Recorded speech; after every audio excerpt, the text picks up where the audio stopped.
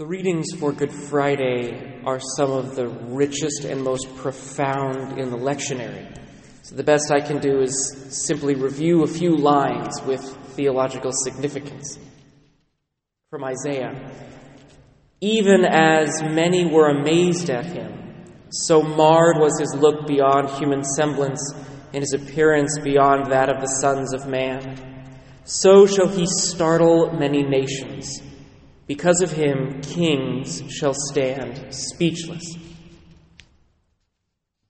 Jesus did not win over the world by force.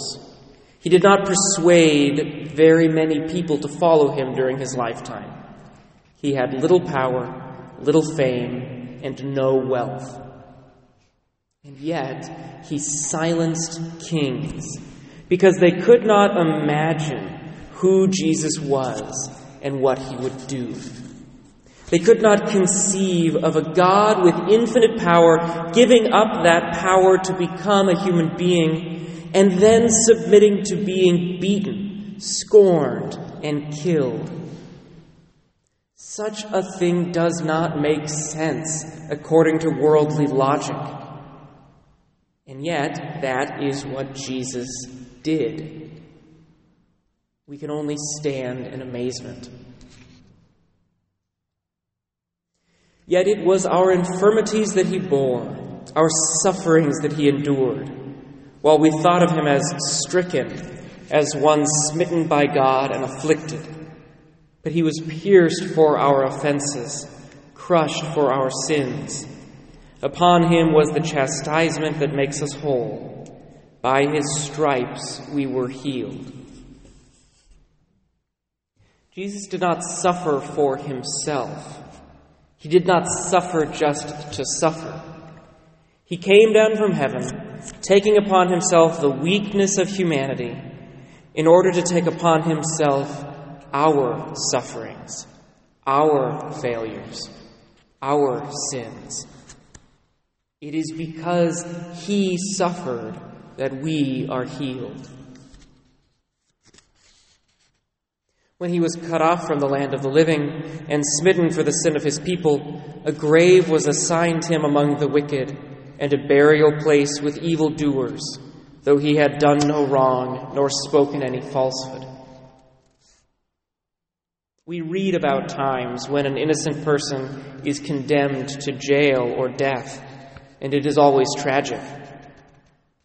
But have we ever had anyone take our place? Can we imagine what it would be like to commit a crime and have someone else go to jail or to death in our place? This is what Jesus did.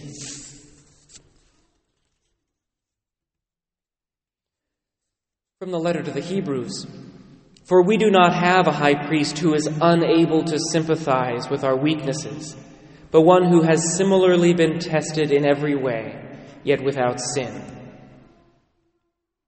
What was the goal? What was the purpose? Why would Jesus suffer in our place if he didn't have to? It is the impossible love of God. God wants to be with us in every way, at every moment. In order to prove that he will never abandon us, in order to show that he knows what it is like to be human, Jesus chose to go through suffering and death himself.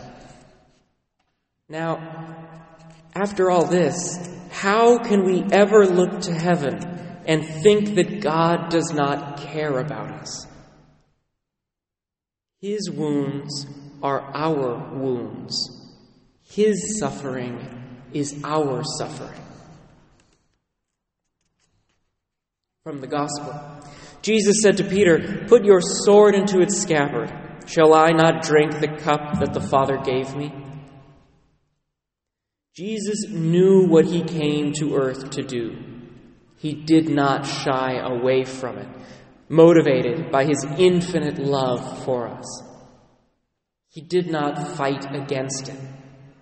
He went to it willingly for us. When he had said this, one of the temple guards standing there struck Jesus and said, "Is this the way you answer the high priest?" Jesus answered him, "If I have spoken wrongly, testify to the wrong. But if I have spoken rightly, why do you strike me?" Those who killed Jesus had no reason to do so. They were convicted by his holiness, by his challenge to their corruption and sin. They hated him for what he was and what he represented. When our sins are challenged, we will either be contrite and convert, or we will turn to bitterness and hatred.